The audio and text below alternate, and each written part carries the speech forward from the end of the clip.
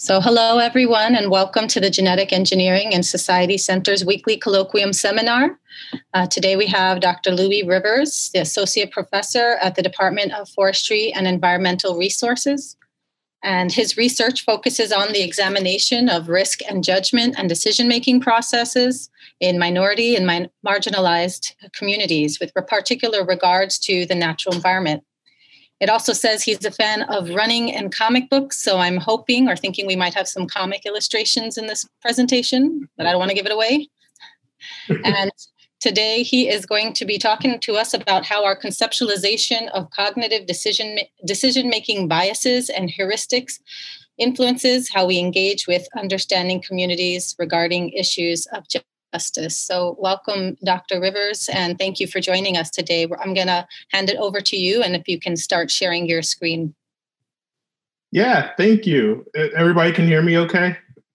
All right. So that was my official title, Decision Heuristics and Biases.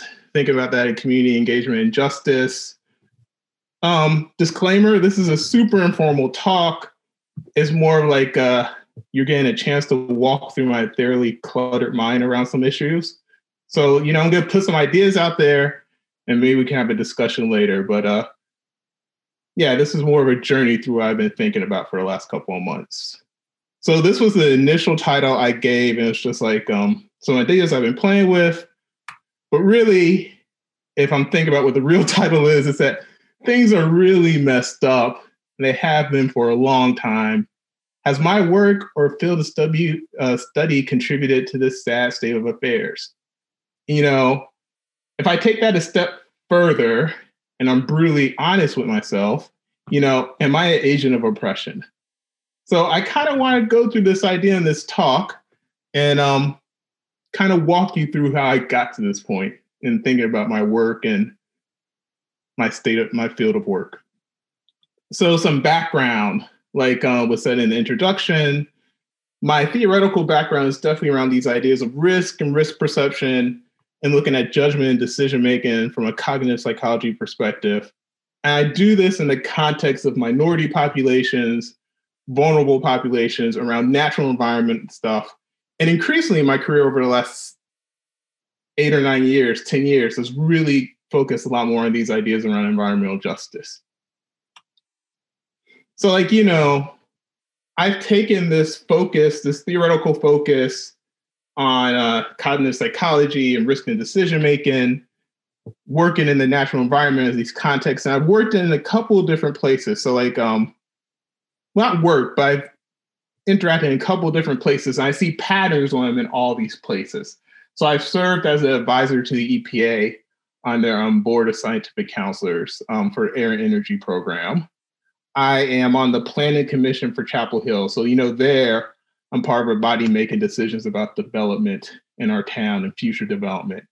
And then there's work I've done in Southeast Raleigh around, nuisance flooding and the fact that this is a community that's just really been placed in harm's way for a lot of natural environmental issues. And the thing that I noticed over and over again is that we talk about equity, we talk about fairness, we talk about inclusion, and we talk about justice, but the stakeholders, especially the lay people, the community members I interact with, sometimes the employees at agencies, sometimes the employees with the town of Chapel Hill, the applicants that come before us for the Planning Commission, or when people come to protest the project before us, no one is satisfied. It just seems like justice is incredibly elusive. It just feels like something is systemically broken. And I think I've realized this for a while, and I've kind of been like this meme where I think for most of my career, I've been in a burning room and I've just been like, this is fine. Because there's this distance that us as academics try to provide, this idea of subjectivity or objectivity when we do our research. And I just think that increasingly, that's not something that I can hold on to or justify. I'm not sure, I'm just beginning to think maybe this is not fine. And part of these ideas, I want to give a shout out to some of my GES Center colleagues some of these ideas started to crystallize when I started doing work with Jason Delborn, Katie Barnhill-Dillon, and other colleagues around the GE chestnut. And I was really introduced to some new ideas for me, specifically ideas around reflexivity and thinking about, our role in the science that we practice. So like, it was really helpful to have this framework that helped me think through what am I doing as a scientist and how does my science interact with the populations that I work with and like the goals I'm trying to accomplish. Really a deep dive into thinking about my place in all this. So it really kind of started me on a journey, and like, this is kind of a corny picture, but it kind of started me on a journey of seriously thinking about the central question for the talk today and some like ideas related to that. And that really is like this question of like, am I an agent of oppression? Am I conducted science in this way that I was trained to do almost 20, 25 years ago? Really think about trying to be constantly objective, avoiding advocacy. Have I perpetuated, systems of oppression? And is my science contributing to the oppression of the populations I claim to be helping? So like, this is a question I've really been thinking about pretty seriously. And I really want to focus on myself instead of like, pointing at other people and think about how I play a role in this. So that really takes me back to this earlier, just a couple minutes ago, we were talking about my background and like, really think about these questions around environmental justice. And what it led to me was also thinking about what part of my training or my background do I need to really seriously think about and maybe question some of the assumptions I've just taken for granted since I was a graduate student. And that really led me to like, I need to seriously examine the way we think about judgment and decision-making as cognitive psychologists. And some particular systems in particular, which I'm going to talk about a little bit in this presentation. And there's a lot of things that I could have focused on, but I think the best presentation is really provide a kind of narrow focus and something that people can dig into. So I really want to think about this idea of dual processing, something that's very established in the cognitive psychology literature, something that, has made its way to popular press. You see it in books all the time, self-help books, stuff that Malcolm Gladwell has talked about, stuff that's really kind of become part of our cultural zeitgeist in general. But this dual processing is the idea that we have two types of thinking. We have the system one thinking, which is intuitive, quick, and affect rich, and is filled with all types of decision shortcuts. And then we have this system two thinking, which is, normative, it's slower, it's not intuitive, and it follows these normative decision rules, like these weighing of preferences. This is kind of like,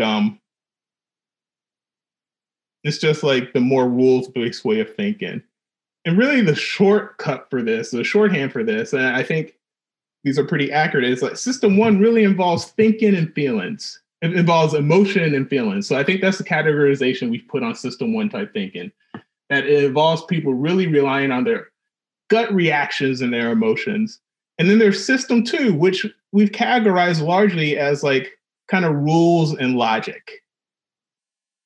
And I think, and the popular conception is that these systems kind of duel with each other. I think that's how we often think about it, that system one is constantly being tempered by system two, or system two thinking is constantly being kind of, hampered by these interference of emotions from system one. But in reality, and there's a large body of literature that suggests this, these systems aren't really fighting. They're friends. They've been friends for a long time. They kind of work together. The best way for us to have successful decision processes is where we engage both system one and system two. And further than that, there's research from Lowenstein and colleagues, this risk as feelings model, which some of you may be familiar with, that emotions and feelings are throughout our entire decision-making process. It's not like we can put cognitive evaluations in one box or feelings in another box. These are really these are systems that work together and tightly to help us make decisions. So So you see that from the risk as feelings framework. And you also see that from the work from Damasio with his somatic marker hypothesis, this idea that emotions help us guide our analytical processes. So it's really difficult, if not impossible, to separate the two systems. It's like, system one and system two thinking, they're really paired. And the research shows that we need both of these systems operating together to kind of have successful decision-making processes. However, what I've noticed in my time in the academy and really in this field is that we've really problematized system one thinking. We have really we've problematized it. We've really focused on this intuitive, quick, affect-rich, and we focus on decision shortcuts. And I think I would argue there's a cottage industry in academia of creating heuristics and biases that focus on the shortcomings of system one thinking. So the affect heuristic, availability, representativeness, anchoring and adjustment. We really focused on all the shortcomings of system one thinking. And that's a problem to me.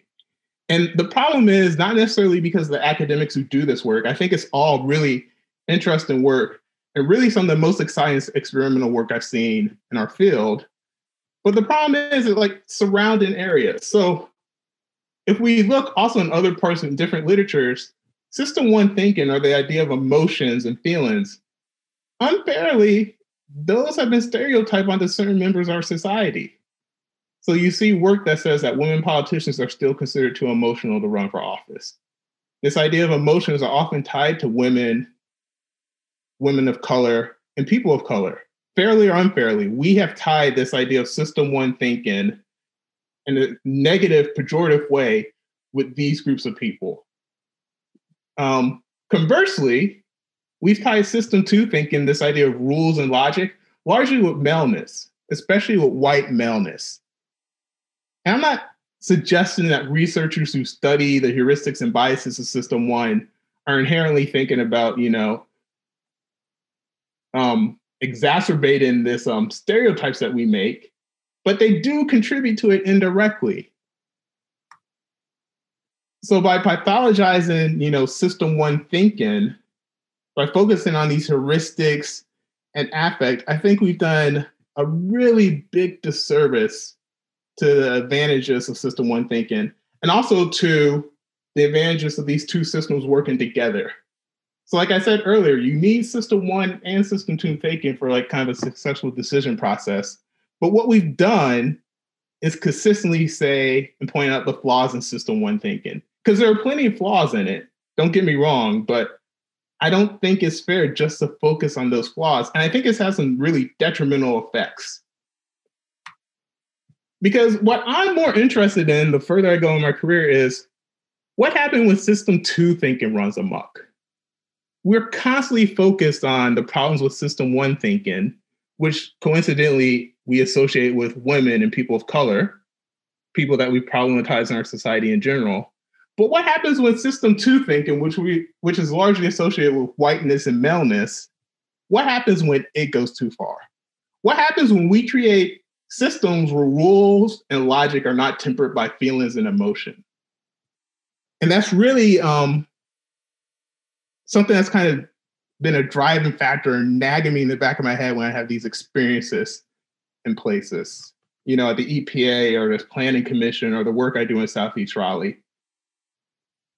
So there's not much research on this. So this is me speculating to some extent, but I think we kind of know what happens when system two thinking goes too far and it's not being tempered by system one thinking. I think we end up with our current society. I know you're saying, Louis, that's a huge jump. And yes, it is. So we can discuss that later. But I think what we have now is a society where we have, implemented system two thinking maybe to our detriment, and especially to the detriment of justice and treating people correctly. And what does that mean specifically? I think that we have set up legal systems, corporate governance, environmental regulation, even academia, in this kind of walled off garden, which are highly governed by system two type thinking, which are highly governed by rules and logic. And inadvertently, we have left out notions of values and morality and ethics and right and wrong. We've left these questions outside of this system. Or when these questions do come up, we make it so difficult for lay people to engage with them that we've almost turned these system one type things into system two type projects. I mean, these questions of right and wrong and values and morality and ethics, they're suffused with that throughout these systems, but they're often difficult to directly engage with. And the problem there is that when we don't have clear ways of engaging with these issues, those questions are still answered. So even though we don't directly talk about what's right or what's wrong, or we don't talk about values, or we don't talk directly about morality or ethics in these systems, we still have answers for those. And the problem is that the morality, the right and wrongness, the values of people who have designed these systems have filled that vacuum. And they become bedrocks of that system. And we've never had a chance to really directly address them because we're so caught up in these ideas around rules and logic without thinking about the importance of feelings and emotions and the role that they should play in these systems. And, you know, I recognize that this is incredibly difficult. These are tough territories. Like, this directly goes against our ethos or a lot of our ethos of objectivity and avoiding subjectivity in our science. But the fact that we don't have clear conversations about these and that these conversations are not easy for people to engage in is a major problem to me. And especially what I keep thinking about is like this idea of justice. We talk about environmental justice.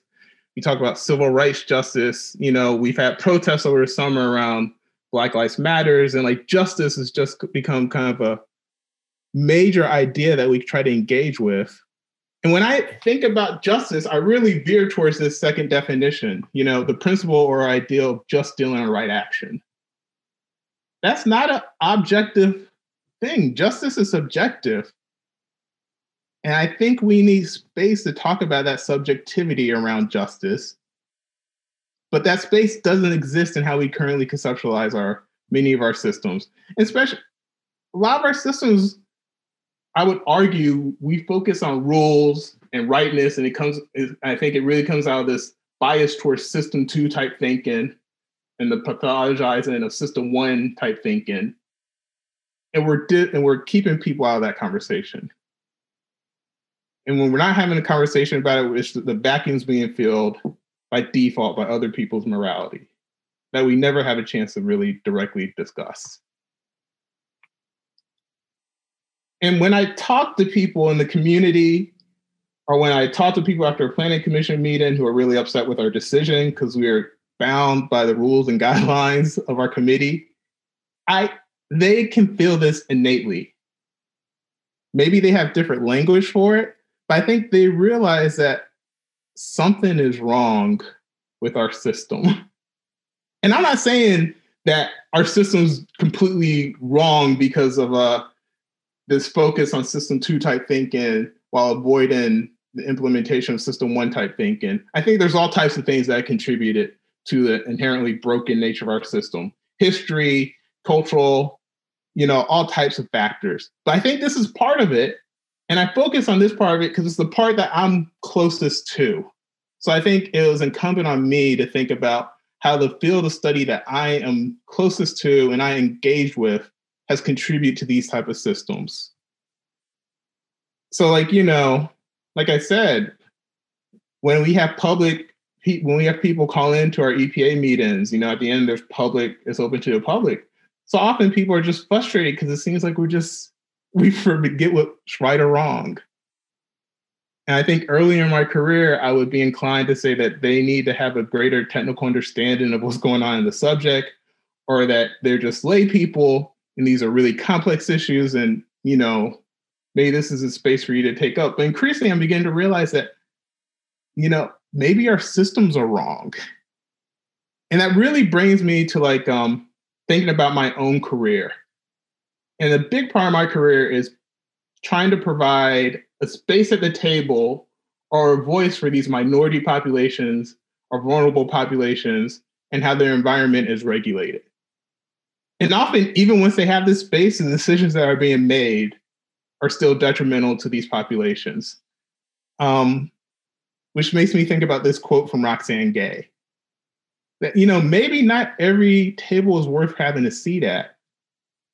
And maybe the tables, I think specifically in my work, the tables of environmental regulation, maybe it's not worth having a seat at this table because the table is not meant to provide justice for you or your community. The table is just not designed that way. And brings me back to this idea of my operating as an agent of oppression. Maybe, if I'm being blunt with myself, maybe I am, but I'm trying. In closing, that kind of brings me to these questions that I've been dealing with of like, what does it mean for me to be an honest broker? Is it really possible to be an honest broker if you're in the pursuit of justice? What does advocacy mean? I often talk to my graduate students saying that you need to avoid advocacy because the science is our end, but what if our science is flawed in itself or the way we're doing the science? Who do I serve?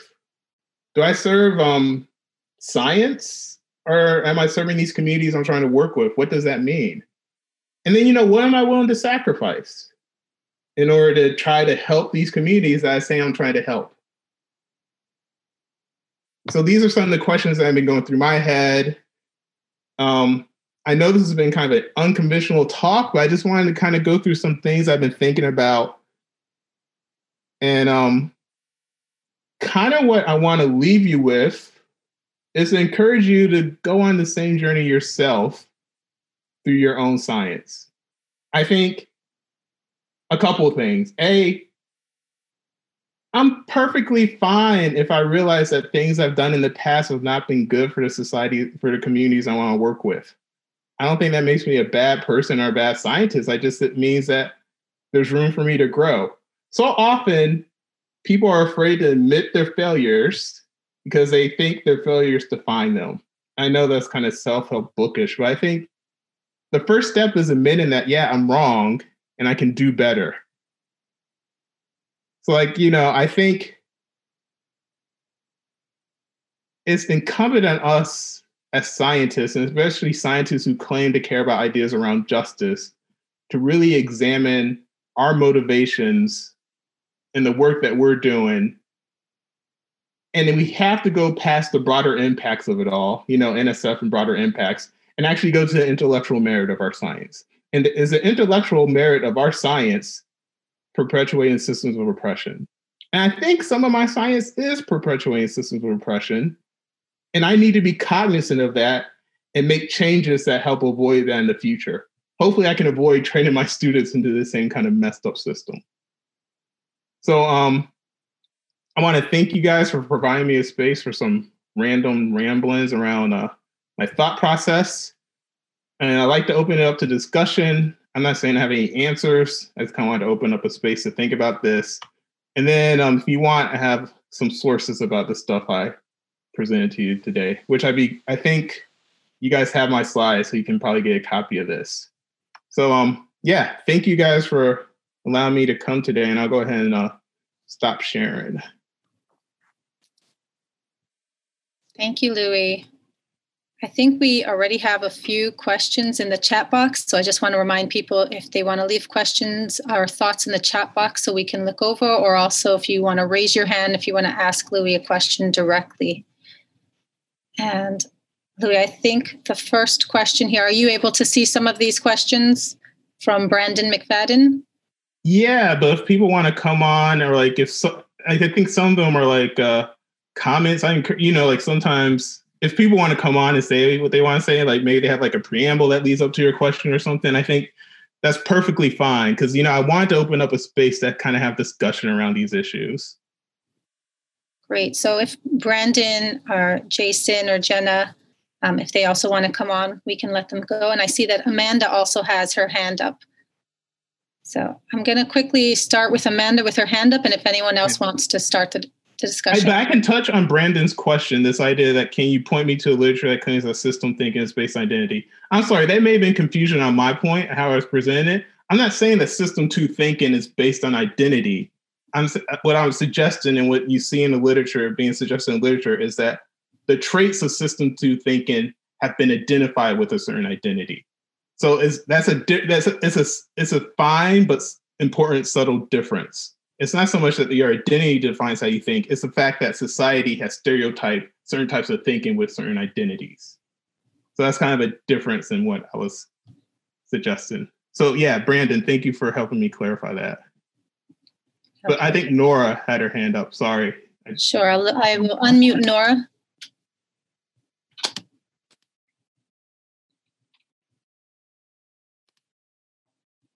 Okay, here we go.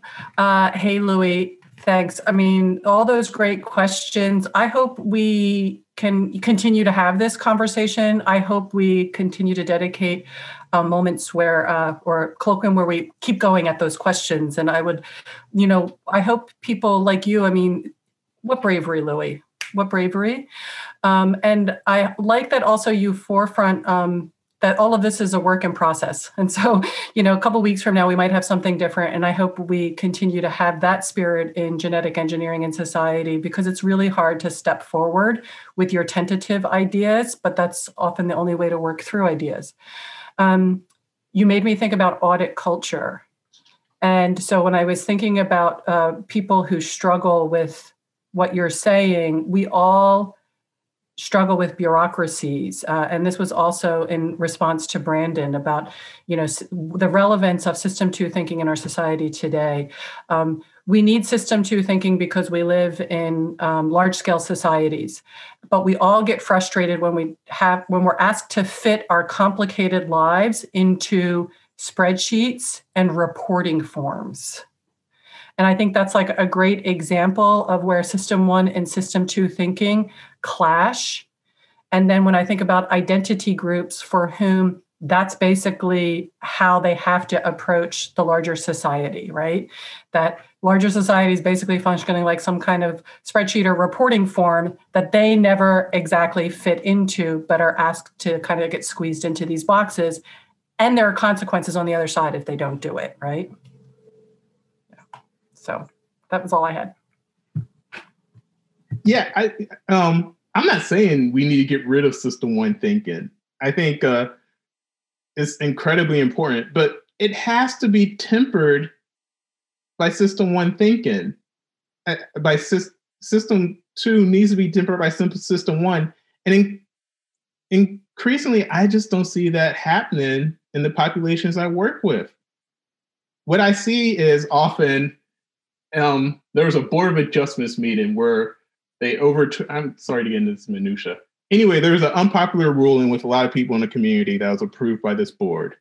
And when the board was voting, everyone in the board member says, I realize this is a wrong decision. It's bad for the community. Nobody likes this project, but I have to vote to approve it because these are the rules. And that happens so often. And to me, something is fundamentally wrong where we live in a society where that is happening over and over again. I don't know how we can argue that we have a society where we protect the most vulnerable people. We don't. Our systems do not protect the most vulnerable people. I see that over and over again. That's a morality call. I would prefer that we were just open and saying that we don't really want to protect these people. Stop paying lip service to it. I'll stop talking. Okay, I'm gonna unmute Amanda Mainello. Hi, thanks for bringing this all up. So similar to what you were just saying, I feel like I have a really hard time grasping how to move. Rules can be really functional in some ways because they give, I feel like groups that we want to protect, they give them firm rules to hopefully give those protections or opportunities. But then I feel like does that get away from the general culture of inclusivity and like less rules that we might want? I don't know. Maybe I'm not wording my question properly, but it's like, how do we cultivate a community of inclusivity without focusing on rules? I feel like leading by example to me, seems like the most natural way to do it. You want leadership to be, open to many perspectives. But I feel like rules can also give us so much structure to provide certain opportunities. And that to me is just something that kind of conflicts all the time, because I think rules can be way too bureaucratic and we get bogged in little things that kind of detract from our core message. So I don't know, what are your thoughts on that, on how to kind of, rules can be helpful in some aspects, but I don't know, what do we do with that conflict? Yeah, and I'll open up for other people to respond, but I think rules are incredibly important. And this is helping me to clarify some of my thoughts. What is also important is like, what are the values that set those rules? And yes, if we're having rules that protect vulnerable populations or protect people, that's one thing. But if our rules really don't protect those populations, or they provide advantages to the people in power, then that's a problem. And the thing is that rules hide subjectivity. I think we often think of rules as being objective and these systems as being objective, but there's subjectivity in all these systems, and we never get a chance to talk about that subjectivity. We just focus on the objectivity of the rules. Does that make sense? Yeah, absolutely. And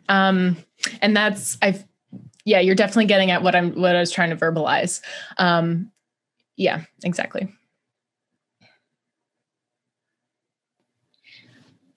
Louis, I wanted to read the next message from Jason. That he says, "Thank you for such a provocative and personal presentation. I'm interested in what it means to place Trump into System 2 thinking when he seems to operate so much in System 1.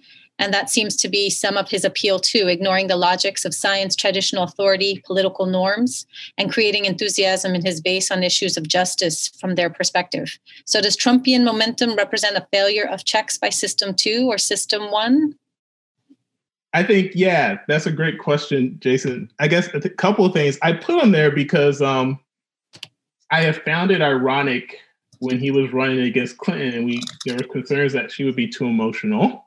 It's turned out that he's been much more emotional. But I think it also, to me, he's emblematic of what's happening. He's created a system where ostensibly he largely benefits from these rules, these System 2 type thinking. But it's so clear that he's driven by System 1. But he's so protected by System 2. I think it's easy for him to say, I'm going to rule law and order and all these things, but it's clearly all System 1 type thinking. And we don't challenge in him. I feel like you don't hear about he's too emotional. He's too much id. You hear from us, but his base doesn't see it that way.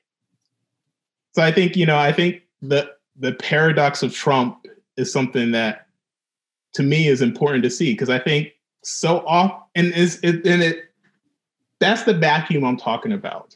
We have these systems, rules, and logic, but they benefit someone, and his morality is clearly being served by our current system of rules and laws.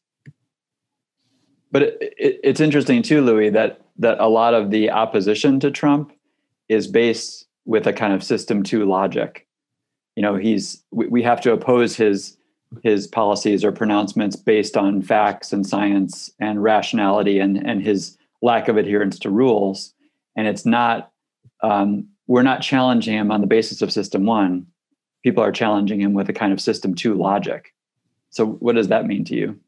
Well, I think for a lot of people, System 1 is what I think so much of us are driven by. System 1. It's important. It's key for us making good decisions. They work together.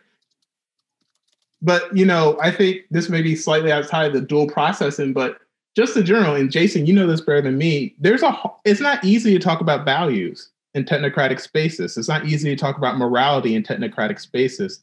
And what so many of us just want to say is like, it's wrong to put kids in cages.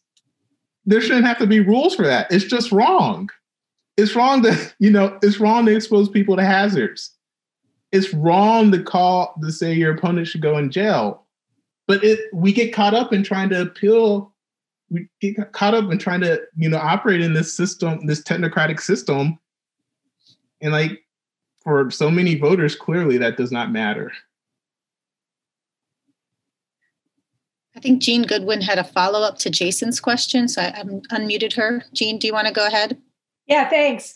Thanks for a great talk, Louie. I wish we had even more time for discussion, because that's what we need to do in response to your provocation. So I want to ask Jason's question in a slightly different way. As a student of public discourse, it's really noticeable that that moral claims are hard to make. It's hard to talk about morality in public. That one of the signs of that is we're always talking about the effects of decisions on our kids. We can talk about kids being affected, right? Like, but we can't talk about how it affects our moral climate as adults, because every adult just gets to make their own moral decisions. Okay, so I got to tell you, though, that in public discourse, one of the things that drives out moral claims is scientism. Is that science is the universally respected basis for decisions. That's why science denialism is totally miscalled, because it's usually making up science to support people's positions. It indicates a deep reverence for and devotion to the idea of scientific decision-making, right? So to me, aren't you afraid of demoting science? No. I mean, Jean, what you said was like, of course, you put it in better words than I could. And that's what I'm getting at, where I'm saying, am I an agent of oppression? And me operating in science, am I supporting the status quo where it's impossible for other people to bring up these claims of morality because I'm coming in with the science and I claim supremacy in this space? And it's something I constantly wrestle with. Yeah, that was a really good way of phrasing what I was trying to get at.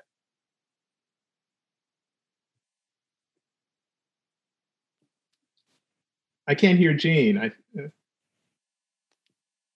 I'll unmute her again. There. Okay. Yeah, just so I used to work for Legal Aid on the south side of Chicago, and I noticed that all of my clients thought I was part of the system of oppression, and I finally realized they were right, even though I thought I was on their side.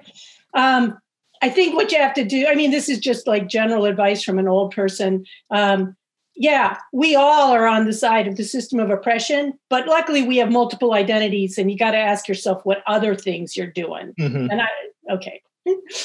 Thanks. No, thank you. All right, so I know we want to keep the discussion going. I've sent a message. If anyone wants to ask their question, instead of having me read it out, please just send a message or raise your hand so we can continue the discussion. If not, the next person that's on here there's a question from Scott Shore. Louis, would you like me to read it out to you?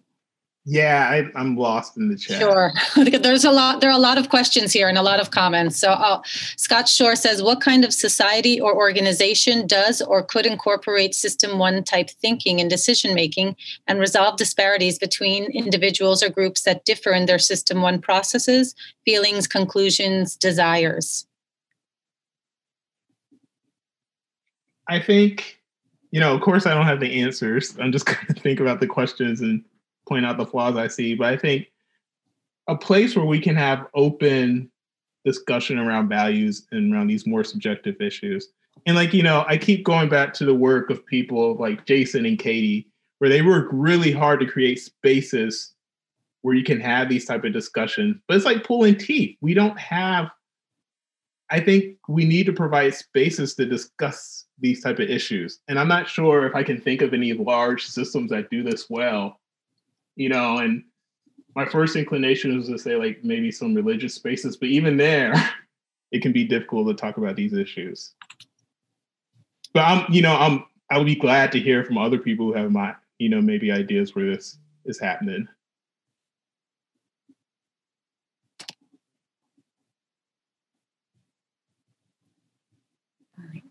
We have a question from Todd Kuiken. Yeah. Hi, Louis. This is Todd Kuiken, but I'm represented as the GES Center with all of my authority, I guess. Thank you for the talk. You've you've triggered all of these, I think, suppressed emotions that I've had, and they stem from. So I'm trained probably exactly like you were in the environmental sciences, but I've also worked in the environmental NGO community as well. And part of the issue that I struggle with is, even when I was at National Wildlife Federation, like I feel like the scientists that were there, that part of our job was to actually like combat that system one thinking in a way, right? Because I think traditionally, like NGOs, like we shoot for these very sort of ideal worlds that almost are never attainable. And then we have to sort of, reframe those within the systems that you were talking about, typically sort of in science, but more, I would say, through economics. And I saw this in my own work in the mercury world, where it was pretty obvious, right? And like you would say, like, it's just the right idea to not spew mercury out of coal-fired power plant stacks, right? Like there shouldn't really be a discussion on that. But what I had to do, even using that science of the data that we were collecting and showing in real terms, I had to basically point to hold up dead white babies to get the policy to be changed, right? Or point to a specific economic value of, trying to link it to how many fewer children will have learning disabilities and put a dollar value on that. Beyond just being able to say, hey, can we stop spewing mercury out of power plant stacks? Like that seems like a pretty sort of easy thing to do. So I'm curious your thoughts on like, how do we actually sort of like bridge that gap? Because I feel like a lot of us in the environmental science world actually live in between those two like system one and system two.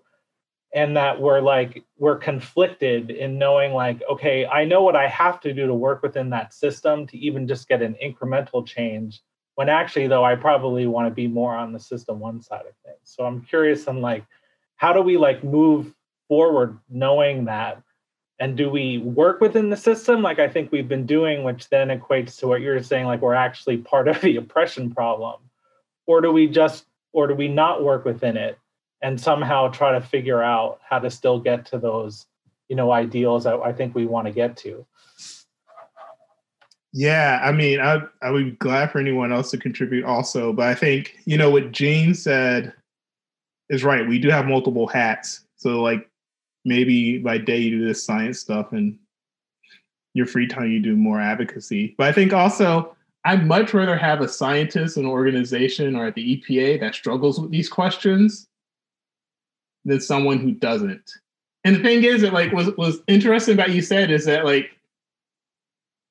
that's a subjective call to emphasize the danger that mercury or pollution provides to a community. That's subjective. That's not straight science. You could just present something. You don't have to frame it that way. I think we need to, and I'm thinking specifically our students, we need to highlight the subjectivity in the work they do and have them clearly think through that. Because I think if we just focus on that objectivity, it avoids them really thinking about these deep, more subjective questions. So I don't think that's the answer, but yeah, I'm just as caught as you in these crosshairs, obviously.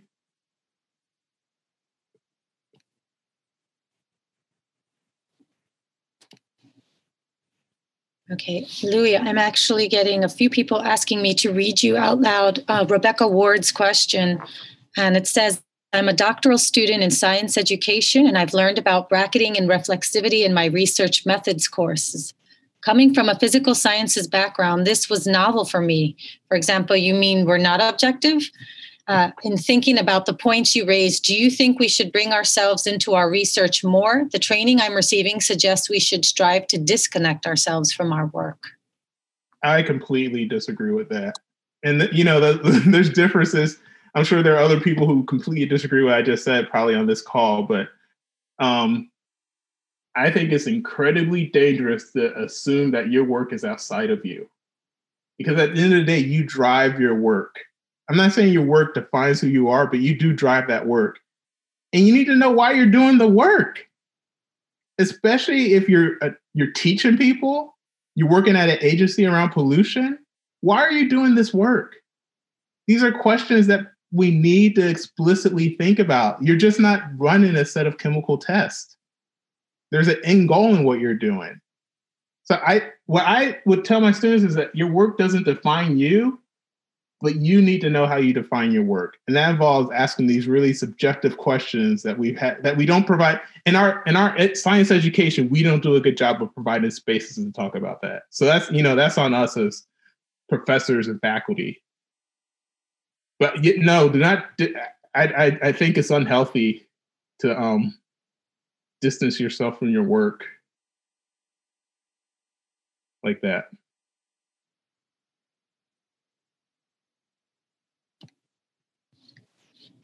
All right, and I'll just remind people we're happy to continue discussion. So if you raise your hand, or if you wanna continue the discussion on what we're talking about, or each question, please let me know. I see Rebecca said thank you. We also have another question from a student, Jabin Ahmad. Let me just see if I can find it because I keep scrolling around. There's a lot on here for you. Hold on. Jabin, okay, so Jabin's question is, you mentioned recognizing and admitting failure, which I think is actually a pretty courageous and important thing to do.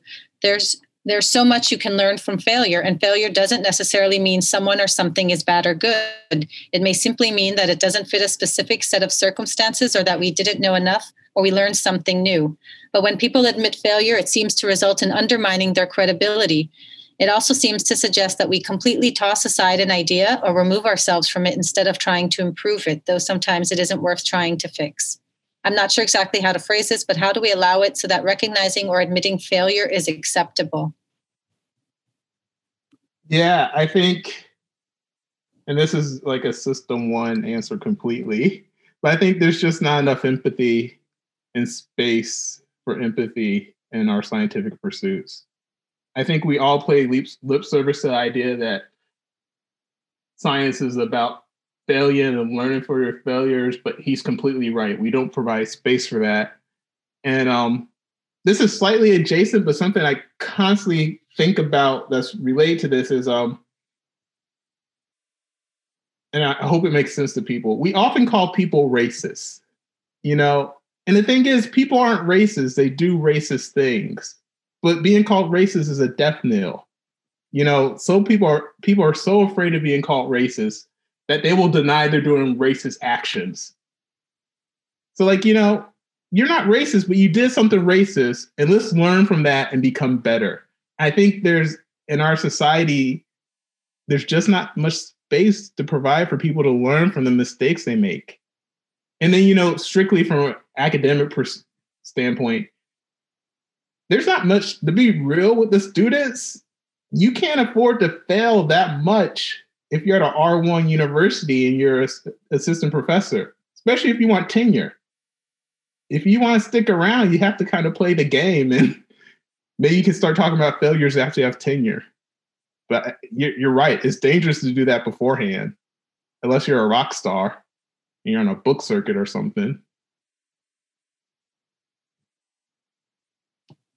All right. Thank you. I have another question here from Caitlin Riley. A lot of environmental or scientific messaging is based on system 2. We want to give people scientific facts and assume that they'll change their mind about issues once they have more information. But we know that doesn't really work in most cases.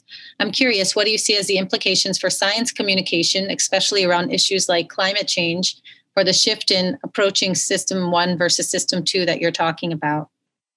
Yeah, thanks, Caitlin. I think that goes back to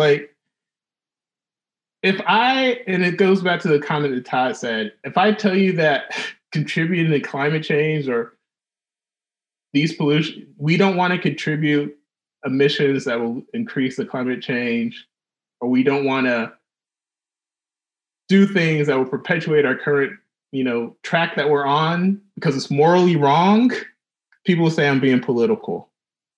Again, I think a lot of these subjective assertions about, we protect the earth because that's the right thing. There's just not space for doing that. And the minute you do that, someone accuses you of being political. are like, you're a scientist, you need to stick to the facts. But I don't think facts move. I know they don't. You're right, Caitlin. The research shows that like deficit models of communication don't work. They can actually turn people off.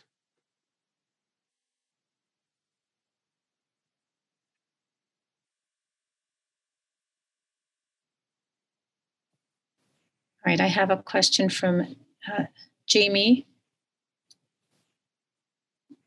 Caitlin says, thank you. A question from Jamie. This was very validating for me as someone who is in academia. I always thought I was at a disadvantage in academia because I'm emotional. I actually have the book Thinking Fast and Slow by Daniel Kahneman, and I was going to read the book hoping to completely switch over to System 1 so that I can be more productive as a researcher and as a contributor to science. Now I'll read it to see how we can develop a healthy balance between the two systems in research and in our communication with stakeholders. Maybe this is more of a comment for you. I don't know if you want to say anything about that. And please also, students, if you prefer to ask your questions so people don't have to keep hearing me and Louis can get to know who you are, that'd be great too. I'd be happy to unmute you. Yeah, I think that's great. And also Kahneman's they won the Nobel Prize for their work. So any chance you can get to read Kahneman and Tversky's great. And they have amazing insights into how decision-making works. But yeah, you're right. We do act like System 2 thinking is the only thing that we value. But people are constantly, if you're in academia long enough, you realize that id and ego are constantly running rampant. We just hide it with other stuff. Okay, and I'm going to unmute Ruben Rayan. I think he has a question.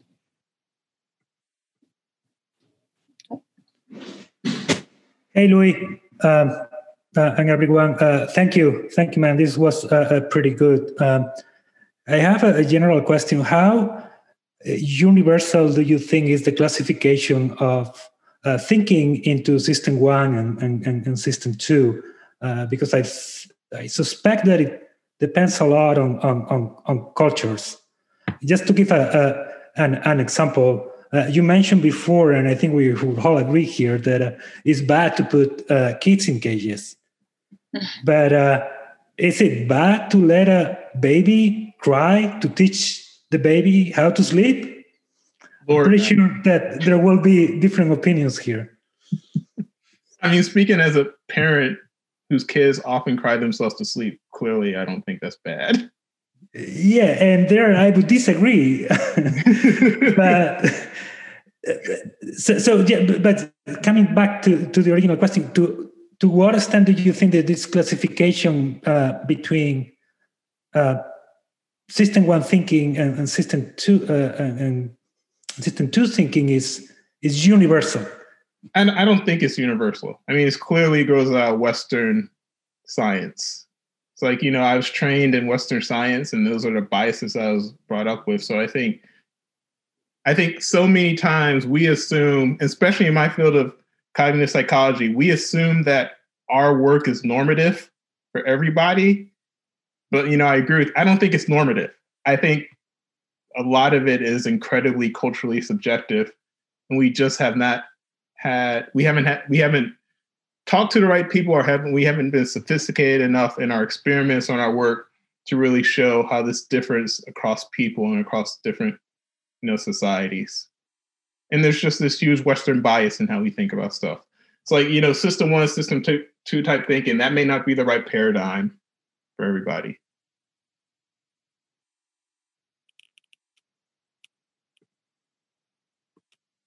Louis, I have a question from Sebastian Zarate. Sorry, Ruben, did you want to make another comment? No? Okay. All right. Okay. Sebastian says, what would it take to deconstruct our own biases and increase these types of reflections in wider academic practitioner circles that may end up benefiting from that system of oppressions we criticize?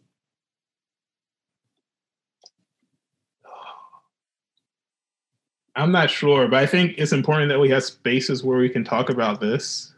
And I keep saying this importance of space for talking, but I think even in my own personal, this is so corny, journey, yeah, I've told Jason he's a good colleague, and I've told Katie they're good colleagues, but really they have helped me think about these issues I've had in the back of my mind with a much more subjective framework. Working with them and really, a field that I was not trained in has really helped me examine my own biases in how I do my work, and really helped, really deconstruct my place in science. So hopefully, you're lucky enough to encounter colleagues who kind of know this literature that can help you work through it. I think maybe we should start thinking differently about how we train our PhD students. Like, can we provide spaces for them? Can we have a class where we just do this? You come to this class and like, let's deconstruct your place in science.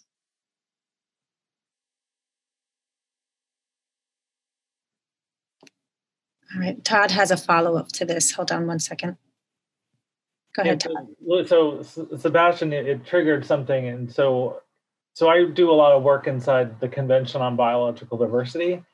And it's interesting because in that space, we're actually allowed to have these kinds of conversations, which is interesting because you have sort of this push and pull from, I would say the system 1 and system 2, where you've got, hardcore scientific data sometimes butting up against some of these more sort of ethical, moral conversations.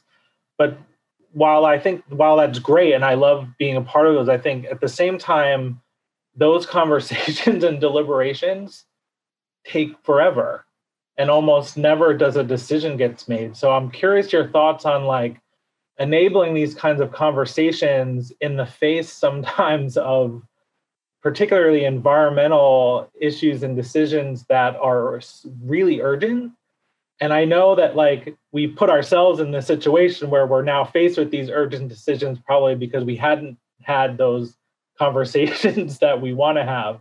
But how do we deal with that in some instances in this world where we want to have these conversations, which then take a long time, at least in the UN it does. We're faced with sometimes of these really urgent decisions that really almost pushes us even further into that system 2 kind of decision-making thinking. Yeah, I think that's a really good observation. And I don't have answers. I mean, my inclination is that even though it's late in the day, if we don't have these conversations, we're going to answer. I think that we will find a way to mitigate a lot of climate change. That's the faith I have in society. But I think we're going to do, if we don't have conversations about these more subjective issues, we will do it in such a way that continues to oppress the same groups of people. I think, these conversations are hard. They often feel like we're going in circles. They're uncertain. But I think if we don't have them, we will create solutions that perpetuate the sad state of affairs that we currently find ourselves in. And I think we have to be willing to burn it all down. I think at some point we need people in power who are saying like, you know what, I'm going to totally reconfigure the way this institution works to prioritize this type of thinking. And that's a risk because maybe it turns out that's wrong.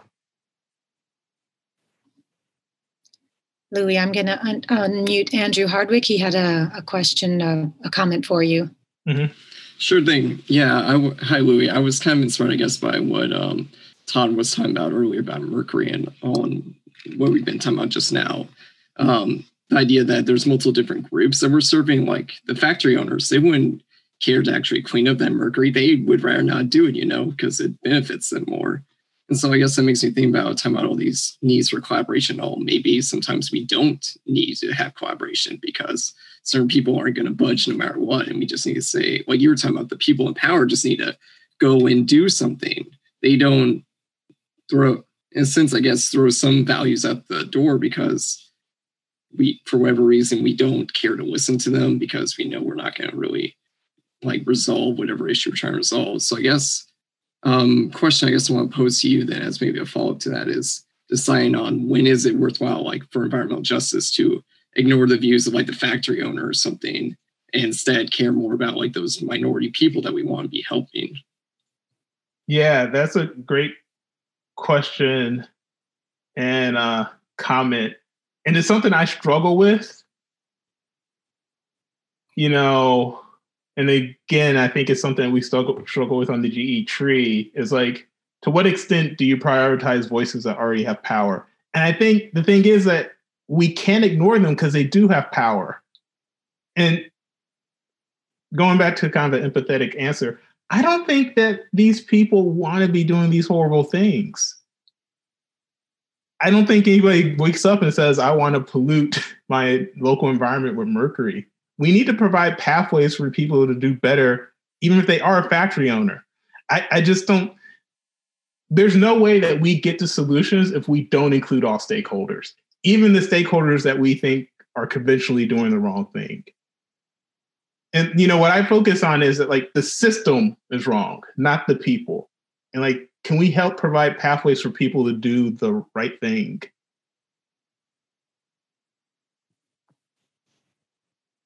Louis, I think that we're out of time, but I want to thank you for your presentation. I'm saving the chat because there were a number of other comments and questions that are on there. I think you might want to take a look at. And thank you, everyone. I hope that we all will go on our journey and think about our role as scientists and the impact of our research into communities as well. So thank you very much for your thought-provoking presentation today. Yeah, thank you guys for patience for some ramblings in the middle of a pandemic. I appreciate the feedback and the discussion.